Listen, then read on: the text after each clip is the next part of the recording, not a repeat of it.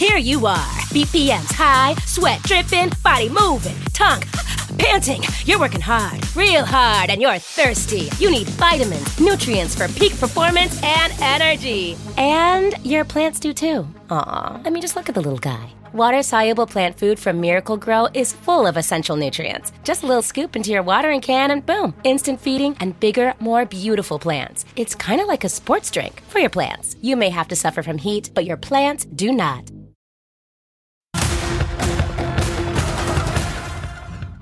Tonight on the ReidOut.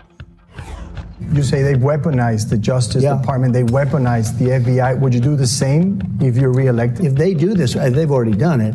But if they want to follow through on this, it could certainly happen in reverse. It could certainly happen in reverse. What they've done is they've released the genie out of the box. First off, man, genies come out of bottles, not boxes. That aside, Trump has been openly admitting his authoritarian vision for America.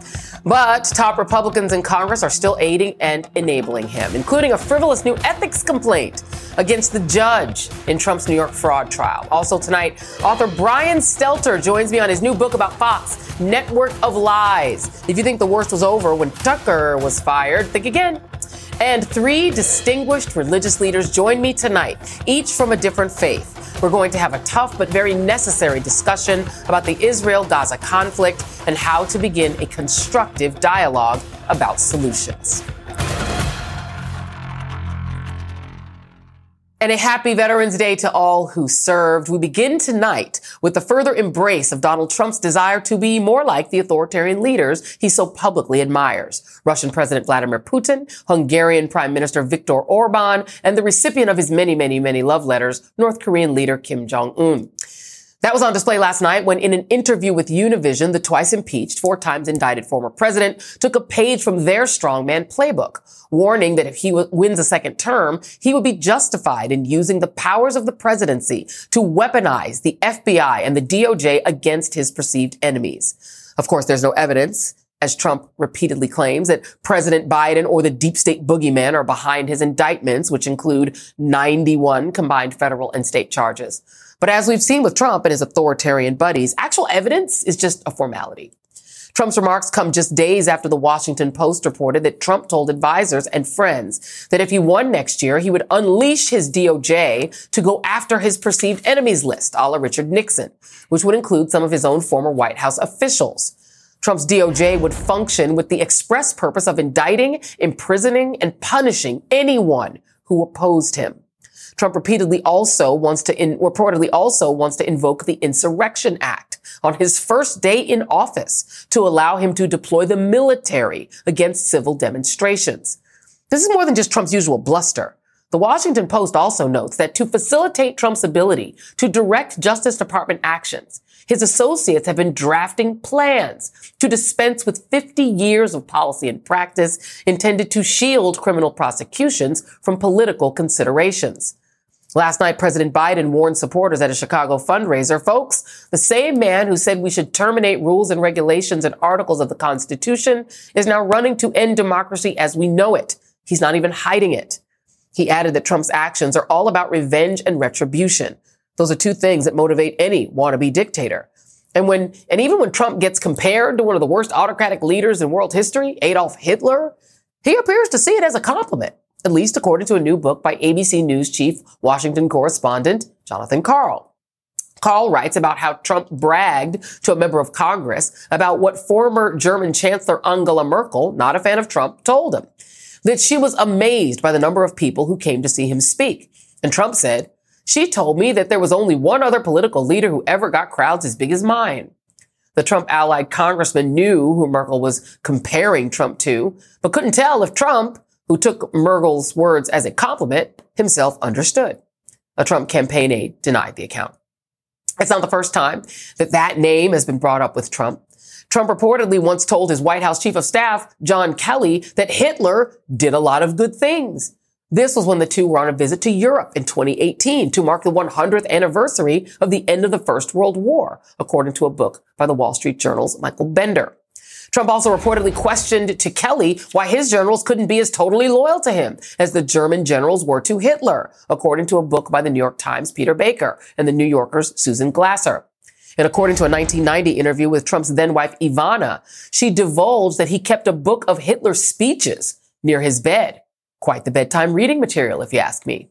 Joining me now is Michael Steele, former RNC chair, MSNBC political analyst, and host of the Michael Steele podcast, and Jill Wine-Banks, former assistant Watergate special prosecutor and an MSNBC legal analyst. Thank you all for being here. And, you know, there's the Hitler ab absurdum, I think is the term when you invoke Hitler so much that it becomes absurd. But with Trump, he seems to be into it, Michael. Yeah, I mean, it's the whole authoritarian thing. I mean, I don't think he really distinguishes. I mean, I think that last point with Ivana, you know, his former wife, it sort of says it all. I mean, she's saying that, yes, by his bedside.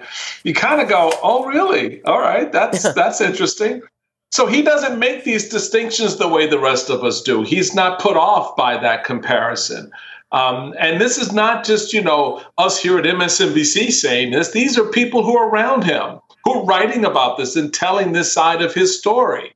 So we got to take it at face value, because I ain't in his bedroom, so I don't know what's on his bedside. So if his wife says that's what's there, guess who I'm going to believe, right? So there's all of these storylines that come out about him that fill in the pieces that a lot of us thought were possibly true or maybe curious about. Well, we're realizing now that this guy does have this particular complex, and there's a chance he could be back in the Oval Office. And we know what that means. Exactly. And that's the point, Jill, is that we know what it means because he's telling us, right? He doesn't actually have a filter. And so what he's basically saying is, I'm going to go ahead and arrest anyone that is in my way. I'm going to arrest people using the Insurrection Act for trying to protest. He's already now said on his Truth Social that the only fraud was committed by Letitia James, who was, of course, prosecuting him and his company, and he's already been found guilty. She should be prosecuted. He's threatened the judge in that case. He's gone after his aide. Any of those people, Jill, could be subject to arrest if he's president. And it's not a joke. He's saying he's going to do it. He says the quiet part out loud. He doesn't have a filter. He can't help himself. He said there are good people on both sides when the neo-Nazis marched in Charlottesville. He's telling us who he is, and we should believe him. So this whole point of this is very frightening. We should all be worried with what is happening now with the anti-Semitism rising and him taking on the role of an authoritarian leader who he praises. I mean, he's praised Viktor Orban. He says that he would solve everything in the world in Ukraine. Of course he would, because he would give Putin everything that Putin wants, because he admires Putin. So this is really bad for justice. His threat of a enemies list is something I'm very familiar with. During Watergate, we know that President Nixon had an enemies list, and he used the IRS to go after those people. He used things that even he didn't use as many things as I think Donald Trump is now telling us he will use. He's saying he will use the Department of Justice. And although Nixon did, through his attorney general, try to use the Department of Justice, he never succeeded at that. We know that now that Bill Barr has said he's toast, Bill Barr is going to be one of the people he will go after. And we need to protect justice. We need to keep the Department of Justice separate from the White House. It cannot be allowed to mix in specific decisions. He's also said that Mark Milley should be put to death. And I think, you know, there's a thing, Michael Steele, where people don't take Donald Trump seriously because he doesn't always seem fully corpus mentis, and he doesn't remember where he is all the time. But he's very clear about retribution. And he has a political party that's willing to go along with it, even people who used to be considered sort of normie Republicans. Witness Elise Stefanik, who used to, Harvard girl, used to seem like a sort of weirdly, conservative, moderate Republican. But here she is now accusing Judge Arthur Engoron of weaponized lawfare against Trump. She's called on the judge to recuse himself. She's now filed an ethics complaint against him. Republicans are enabling this by essentially using the power of the federal government against federal judges. Your thoughts, Michael? Yeah. Well, Elise Stefanik is just flat out wrong here. I mean, she has no grounds to do this. She has no basis. She can't. Where was this judge and she? Where did they cross? What is she talking about? She's not in the case. She doesn't. I bet she couldn't cite anything from the case right now. So this is all, again, performative. It's the level of performative BS to cloud the system, to grind it to a halt, to make people suspect of it, to make people distrust it, to make people think something nefarious is going on. This judge who's been sitting and serving for how long? Suddenly now, because Elise Stefanik has her nose out of joint because Donald Trump is getting his behind handed to him the way it should for his behavior. She's defending Donald Trump's behavior, right? By going after the judge. So we have to understand what's going on here and keep it in the context in front of us, that this is performative. It is largely irrelevant to the course that this trial is going to take. There are good lawyers involved here. There are good prosecutors involved here. Donald Trump presumably has hired the best to defend him. So, Elise, just stand down, sis. We don't need you in that room. We don't need you in that room. Well, he's hired the best who got paid in advance that he could get after his other lawyers got indicted. There is that. The best who had indicted themselves, yeah. Jill, they probably got the money in gold bars, right? You know that's right. Jill, there is this idea of the MAGAs who are embedded, that he's embedded so many people in various places that can try to help save him, because this is all about saving himself, obviously. The judge in Florida, who we will not prejudge, she's seemed very pro-Trump before, she has issued a ruling here. She's put off the decision on whether to delay Trump's trial. And this is in the documents case that even Bill Barr, Trump's former toady attorney general, has said he's toast on. She's going to delay it. But here's the rub. The trial date right now is May 20. The trial date on the D.C. version of this case is in March. Where does the Georgia case fit in? In a sense, is she still seeming to sort of block for Trump by setting a date that kind of squeezes out the Georgia prosecution? Or am I being too cynical? You are not being too cynical, Joy. I share your cynicism. It does seem like by saying, well, I won't decide till March 1st when we have another hearing, that she's holding that block of time so that Bonnie Willis's case cannot get scheduled in that time block. And then she might put it off till April. And then, of course, there's a May trial coming up that's supposed to go forward, but it's being held. So no one else can schedule anything in that time period. That does seem bad. And I think, Eileen Cannon has shown who she is in her very first entree into this case when she issued a ruling that the 11th Circuit, very conservative circuit, said, you are so off, and totally undid what she had done in trying to stop documents from being used by the government. So yeah. I think that we can probably say it's fair to say that she isn't an experienced judge and that she might be thinking, well, I can help him this way. I said when this first happened that I didn't expect her to grant his original motion to put it off until after the election, but that she would do it by 1,000 cuts, a little bit here and a little bit there. Yeah. And let's keep in mind that the oldest judge right now, I believe, on the Supreme Court is one Clarence Get Money Thomas. And she's a young right-wing judge. As Lawrence O'Donnell has said, the bribe is implied. Michael Steele, Jill Wine-Banks, thank you both very much. Up next on the ReidOut, an explosive new book takes us inside Fox's network of lies, exposing the dark heart of deception that drives their propaganda. Author Brian Stelter joins me when the ReidOut returns. Today and every day, Planned Parenthood is committed to ensuring that everyone has the information and resources they need to make their own decisions about their bodies, including abortion care. Lawmakers who oppose abortion are attacking Planned Parenthood, which means affordable, high-quality, basic health care for more than 2 million people is at stake.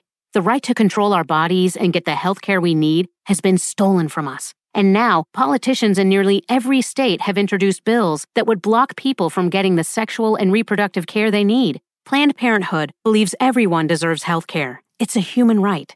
That's why they fight every day to push for common-sense policies that protect our right to control our own bodies and against policies that interfere with decisions between patients and their doctor. Planned Parenthood needs your support now more than ever. With supporters like you, we can reclaim our rights and protect and expand access to abortion care. Visit PlannedParenthood.org/future. That's PlannedParenthood.org/future. If the thought of Donald Trump returning to the White House isn't terrifying enough, this week Trump poured out more nightmare fuel when asked about his potential picks for vice president. Would you consider Tucker, though, that they based on the I like Tucker a lot. I guess I would. I think I'd say I would, because he's got great common sense. That would be former Fox host Tucker Carlson, whose common sense from his days bloviating over at Fox sounded like this. Our leaders demand that you shut up and accept this. We have a moral obligation to admit the world's poor, they tell us, even if it makes our own country poorer and dirtier and more divided. White supremacy, that's the problem. This is a hoax. Just like the Russia hoax. It's a conspiracy theory used to divide the country and keep a hold on power. The left becomes unhinged if you point out that American voters are being replaced by Democratic Party loyalists from other countries. It might be worth asking yourself, since it is getting pretty serious, what is this really about? Why do I hate Putin so much? Has Putin ever called me a racist? Has he threatened to get me fired for disagreeing with him? A Trump-Carlson ticket might also be a little, awkward. Since we've learned this year in the final weeks of Trump's presidency in 2021, Tucker was texting about how he hated him passionately. We know that little insight into Tucker's feelings from private texts revealed during pretrial discovery in Dominion Voting Systems' massive defamation lawsuit against Fox.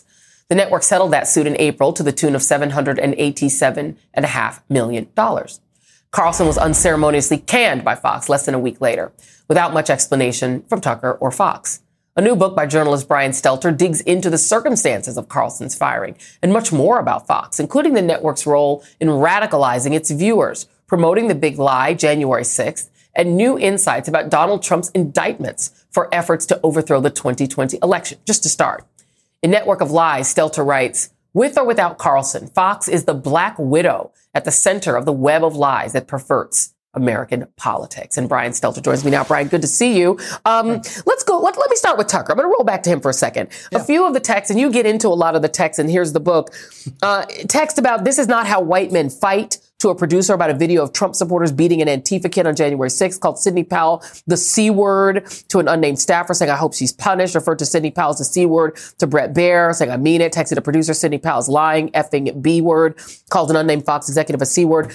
Was his firing mainly because of his grossness toward other people, or was it, going to Hungary without authorization and other things you reveal? Right. Well, Joy, I'm a longtime viewer, first-time guest. It's great to be on with you. I think you just named 3 or 4 of the many reasons. I think there's a list of 10 or even 20 reasons why Carlson was eventually canned. I devote many chapters of the book to this because I think it is a mystery. And Carlson's been out there promoting conspiracy theories about why he was fired, blaming Dominion for it, when there's just no evidence for that and lots of evidence against it. I think the reality is this was a bad breakup. This was like, a relationship that goes sour when one side has 20 reasons to dump the other side. The other side doesn't see it coming, but this was building for a long time. Lachlan and Rupert Murdoch decided it just wasn't worth it anymore. As one source said to me, his arrogance destroyed him. Tucker's arrogance destroyed him. One producer on the show said to me, we were burning too bright. We knew it wasn't going to last, and it didn't. Talk about a little bit, Fox, is sort of the inside that you get into about how they think, about why they wanted to put people like Sidney Powell on, why they wanted to put on the January 6th stuff and the sort of outrageous lies that they wound up getting sued for.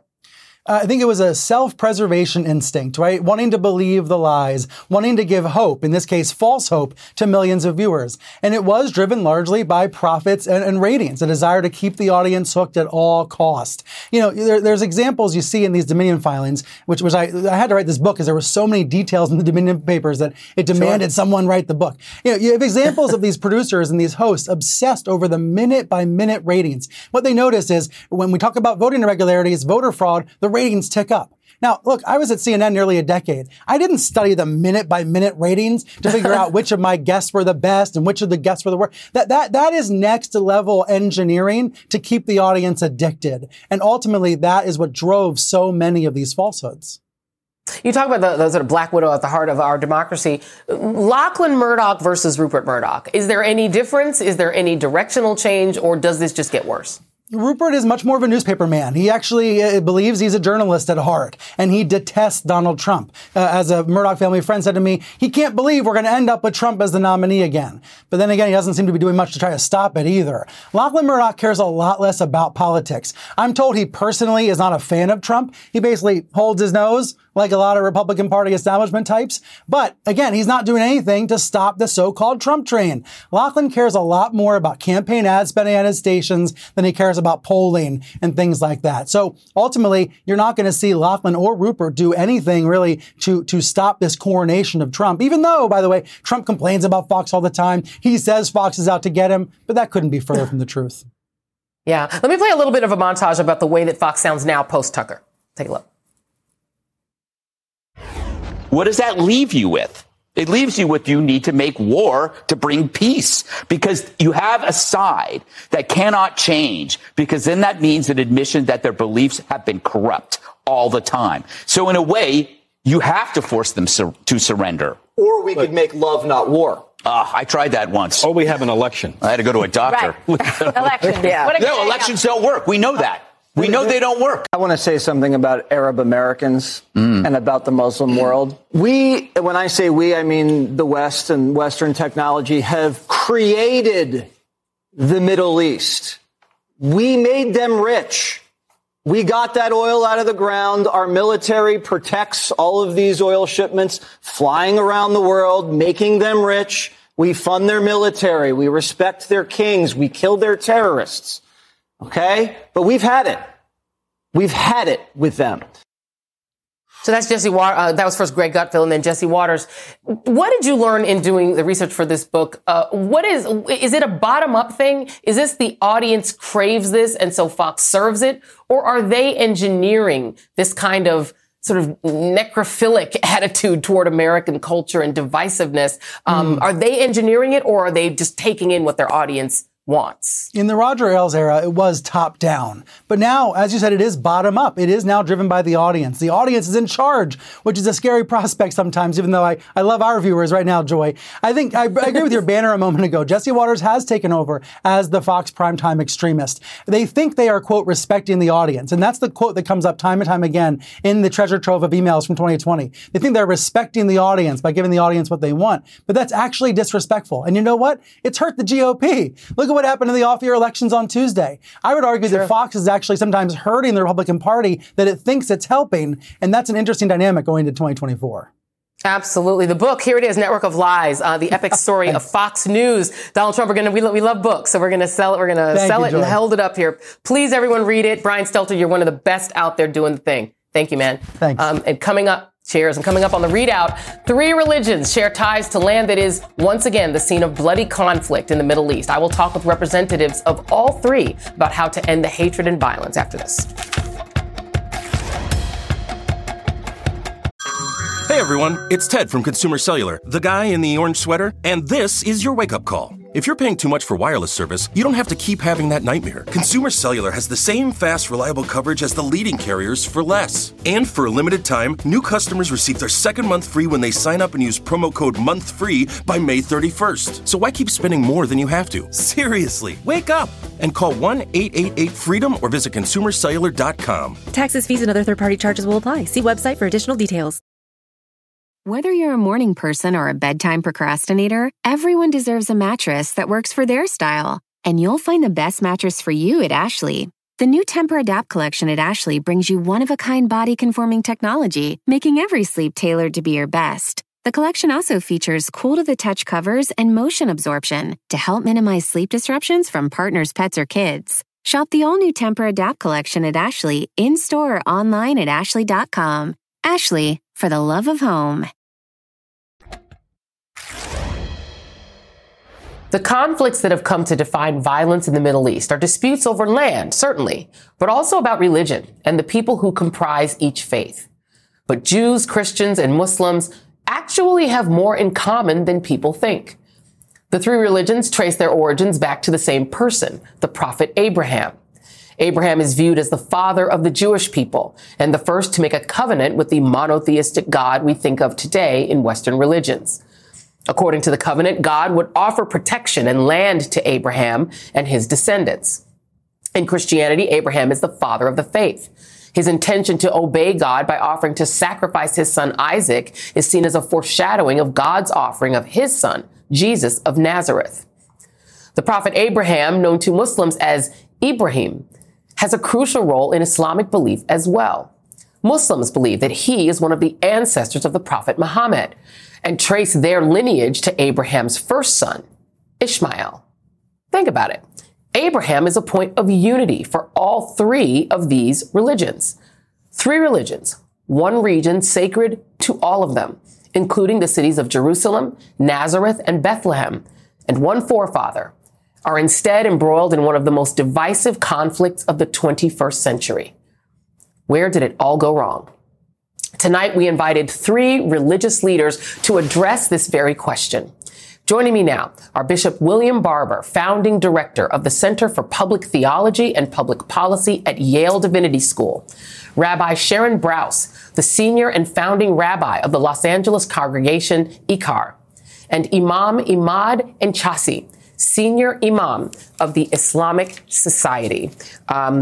Islamic Society of Greater Oklahoma City and chair of the Islamic Studies Department at the Wimberley School of Religion at Oklahoma City University. Thank you all for being here. I have been excited about and trying to make this conversation happen for quite some time. And so I thank you all. I am going to go ladies first to our wonderful Rabbi Sharon Brous. And I just want to ask you about this because, you know, I think the thing that is so jarring about what's happening right now in the Middle East is that it's a conflict almost among cousins. It's almost like a war among cousin religions and peoples. How do you view it? And what is our way out of people thinking of each other as the other when they're all the children in many ways of Abraham? Thank you so much, Joy, for having me here with the Imam and with my good friend, Bishop Barber. I'm so glad you started us with Abraham. Actually, the Torah portion that Jews all around the world are reading on this Shabbat that we'll read tomorrow morning tells the story of the death of Sarah and the death of Abraham. And as you were speaking, it makes me think of one important note in that story that happens right at the end of this Torah portion, which is that Abraham's two sons, Yitzchak or Isaac and Ishmael, are estranged from each other. They, throughout the course of their life, they spend many, many years apart. But after the trauma that Isaac experiences when his father almost sacrifices him on top of the hill, the first thing he does when he steps out of that trauma is he finds his way to his estranged brother. And the two of them reconcile with one another, and they spend years together, and they build a different kind of future together. And I find that to be a very heartening message for us. In this time in which it seems like we have these irreconcilable differences, we are cousins, we are family. And what it takes is people who are willing to break script enough to find our way, not into war, but to find our way toward one another with open hearts and with a quest and yearning for peace. Yeah, and Imam Enchassi, I think that's beautifully said. And I want to bring you in on this as well, because, you know, if you think about it, if you do like the sort of 700 years of the Ottoman Empire, all three of these people lived in this region and shared this region together. It is a more recent phenomenon that you've sort of had, you know, the sort of drawing of lines by European nations who decided lines of demarcation for nations and sort of wars between these groups. But how do you see the future of a world in which these regions could return to a state of grace with one another? I'm glad we started with Abraham as well. Muslims are descendant of Prophet Ishmael as well. And as the rabbi eloquently said, the two brothers came together towards the end, and they actually buried their father together. Both Ishmael and Isaac came together and buried their father Abraham together. The Ottoman Empire and throughout the whole region, Muslim, Jews, and Christians lived in perfect harmony. As a matter of fact, most of the sciences that we are enjoying nowadays could be traced all the way to Spain, where Muslim, Jews, and Christians lived together, from algebra to algorithm. Those are sciences that brought all the intellectual people together in order to better humanity. The way forward is for us, as I always kid around when I said, Jews, Muslim, and Christians are brothers from different mothers, literally brothers from different mothers. I think the way going forward is to understand before we are brothers from different mothers, we are actually human beings. And we are the sons and the daughters of Abraham. And our father right now, looking at all this family feud, would be probably weeping. Yeah, family feud and mass death and tragic, needless death. Bishop Barber, you and I have had this conversation. I will disclose to folks that we've talked about this on the phone. So now we're going to sort of bring our conversations to real life. I mean, Christians, may not understand that in a future in which there is a Palestine, if they visit Bethlehem, that would be in what would be Palestine. It's in the occupied West Bank. Or, Jesus is of Nazareth. Nazareth is a majority Muslim city. Bethlehem is majority Arab Christian city. And so it's like these sacred places, Jerusalem and Bethlehem and all of these, Galilee, they're located all on top of one another in these regions. They're sacred to all. How do we get to a place where people can recognize each other as the Imam said, brothers from different mothers? Yeah, we get so trapped in language that's just political and not just theological and political. And so, I talk about Jesus being a Palestinian Jew, but I'm a Christian preacher. But in this moment, what I want to emphasize, as you're saying, and as the rabbi and the imam are saying, the moral commitments that we share together. And one of those greatest moral traditions is that every person is created in the imago Dei, in the image of God. Every person is a reflection of God. That doesn't have anything to do with the lines we've drawn or who we say people are, all of us. And the Talmud, for instance, and an Islamic teaching both say that to save one life is to save humanity. And Christian New Testament teaches that out of one blood, God created many people. If that's the starting point, and that's why we're speaking pastorally to the world, if that's the starting point, then we have to say an unequivocal no to indiscriminate violence, especially against women, children, and the elderly and the sick. We have to be able to say with moral consistency that what Hamas did on the 7th is wrong, and what Netanyahu and the government, not the people, but the government, is doing to civilians in Gaza is wrong. And if you start there with this imago Dei, who we are as a people. And so what we have to do, and there'll be a lot of terms thrown around, but what we ultimately mean, whatever term you use, is you must stop it. Stop what? We must lift a moral plea to stop murder, stop occupation, stop kidnapping and stop using people as pawns. We have to find a way, and it's happening, Jews, Christians, Muslims, to stand together. Stop indiscriminate killing. Stop it, stop it, stop it. Because if we don't put a restraint on that, we actually end up destroying the very thing that we want to preserve and defend. And that is recognizing the imago Dei, the humanity of all people. That has to be a starting point for any kind of real solutions. Amen to that. Rabbi Brous, what would you say to the leaders of this country if you could talk to them about what they could be doing and saying differently about the way they're dealing with what's happening in Gaza and in Israel? Well, it depends if we're talking to the academic leadership, to the political leadership. I mean, I think one of the traps of this time that the bishop is speaking about is there's a kind of false binary that I recognize, Joy, that you're actually trying to break by even bringing the three of us together in this conversation, the four of us together in this conversation. There's this false sense that you're either with the Israelis or you're with the Palestinians. I'm with humanity. My heart breaks for my Jewish family. My heart also breaks for my human family. And so I am deeply, deeply worried about my family's safety, about my Jewish family's safety in Israel and here in the United States.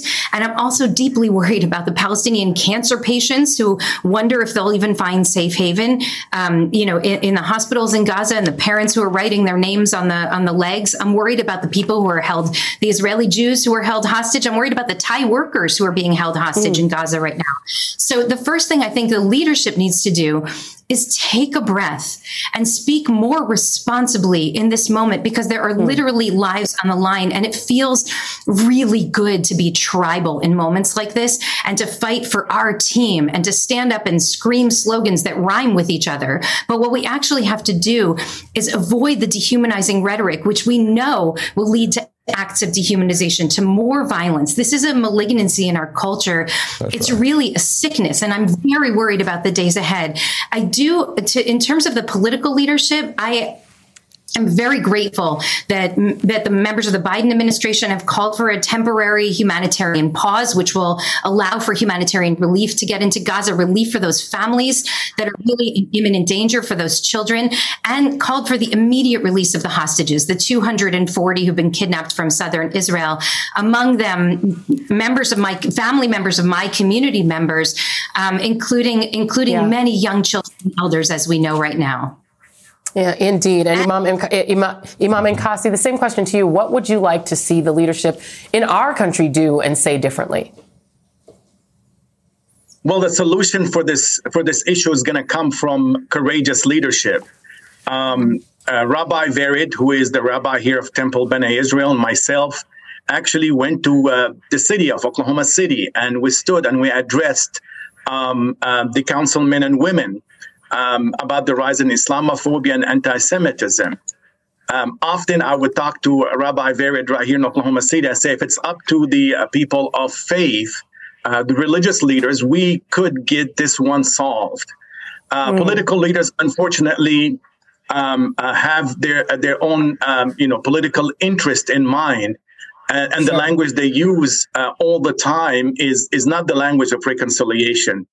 I have 4 members of my family who have been killed in Gaza myself, and my heart also bleed to the people who are being kept hostage at this time as well.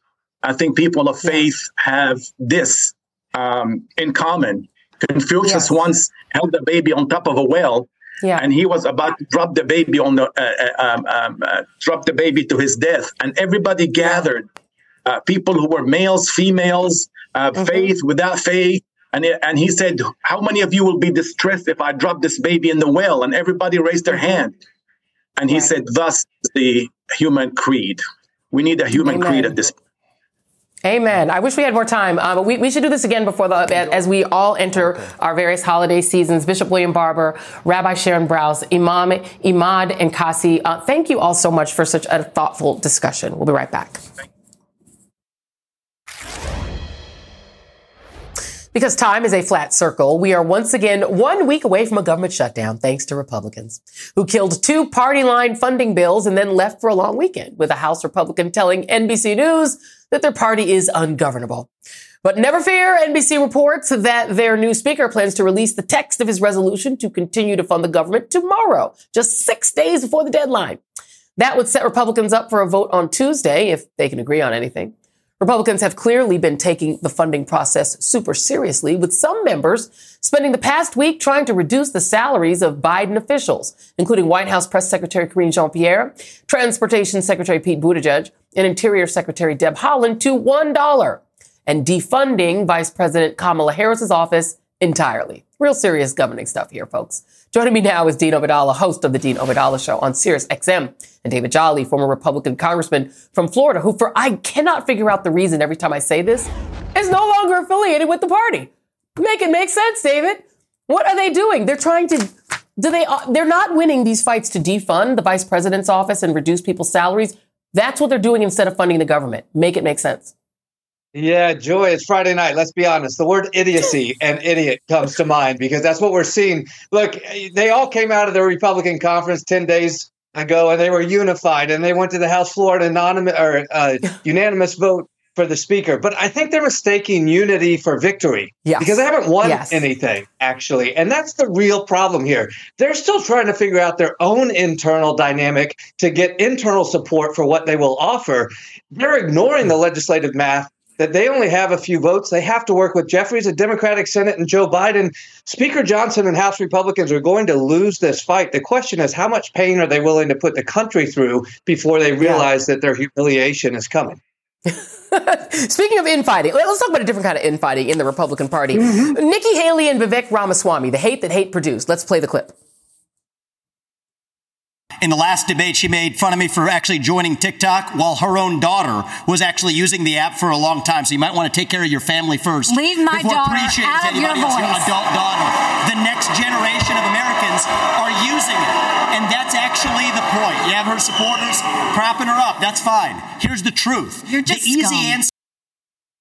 Dean Brown on Brown Crime is way before its time. Your thoughts?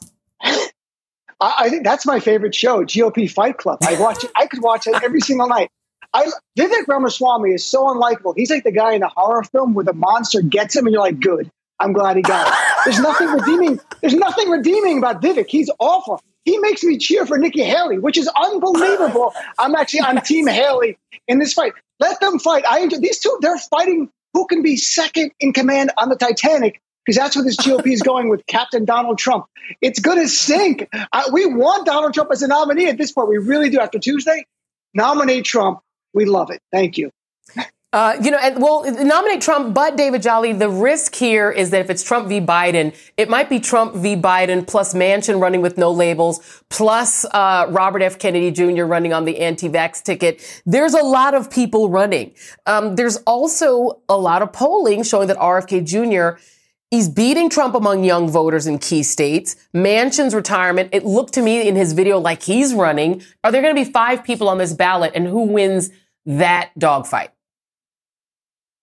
There could be. And look, the reality is there are more Americans today who identify themselves as not affiliated with the party than affiliated with the Democratic or Republican Party. And that's important to recognize. But I think the calling in this moment for Manchin and RFK Jr. and Stein and others is, are you willing to risk democracy itself for your own vanity project? Because the system is simply set up for 2 parties. And you can argue that's right or wrong, but the infrastructure is set up for 2 parties. A third party or independent candidate will manipulate that, and you risk re-electing Donald Trump. You really do, unless it's RFK, the anti-vaxxer Republican in sheep's clothing. But do you really want to risk Donald Trump returning to the White House? Because for that reason alone, avoid a vanity run for the White House, protect democracy, support Joe Biden.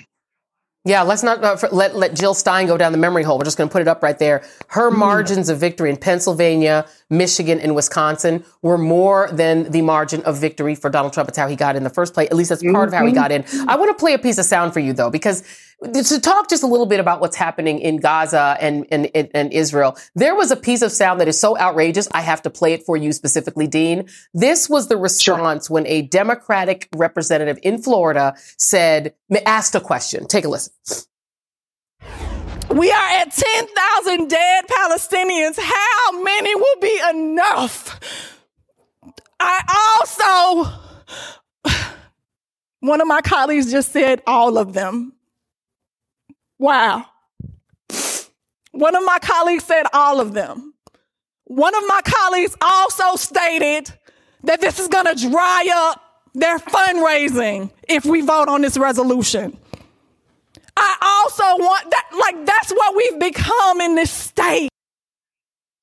Her resolution, I should say, by the way, was calling for a ceasefire. She's Representative Angie Nixon. Your thoughts? Representative Michelle Saltzman, who is the person who yelled all of them, she says she was talking about Hamas. That's not what I heard. What did you hear, Dean? No, what happens is when you call out people's bigotry, they go, I only mean the bad ones. For years, I've heard, Muslims are really bad. And then they're all terrorists. And you confront those people. They go, oh, no, I just meant the people, ISIS, Al-Qaeda, because you call them out. Look, you just had a great panel with 3 faith leaders. And the plea was, don't lose your humanity. It's my plea from the beginning. We can denounce Hamas for a terrorist attack and also denounce Netanyahu now for his military killing upwards of 4,000 children. Senator Chris Van Hollen last week talked about in the Senate, 6 times more children have been killed in Gaza in the first 3 weeks of this combat than in the entire amount of children killed in the Ukraine during that war.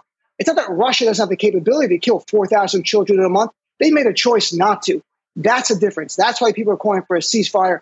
The loss of life is devastating. The world is watching. It's heartbreaking. And I don't know what's going to stop it, but I'm really hoping more Democrats will speak out. A ceasefire doesn't make you pro-Hamas. I don't care what people on the right say. It makes you pro-humanity. And then we can figure out ways to get rid of Hamas without killing innocent Palestinians on the way to do that. Amen to that. Dean Obeidallah, David Jolly, thank you both very much. We'll be right back. We didn't have enough time to do Who Won the Week tonight, but I'll tell you who won the week. Women and men who believe in women's right to control their own bodies won big in elections across the country. They won the week. That is tonight's ReidOut.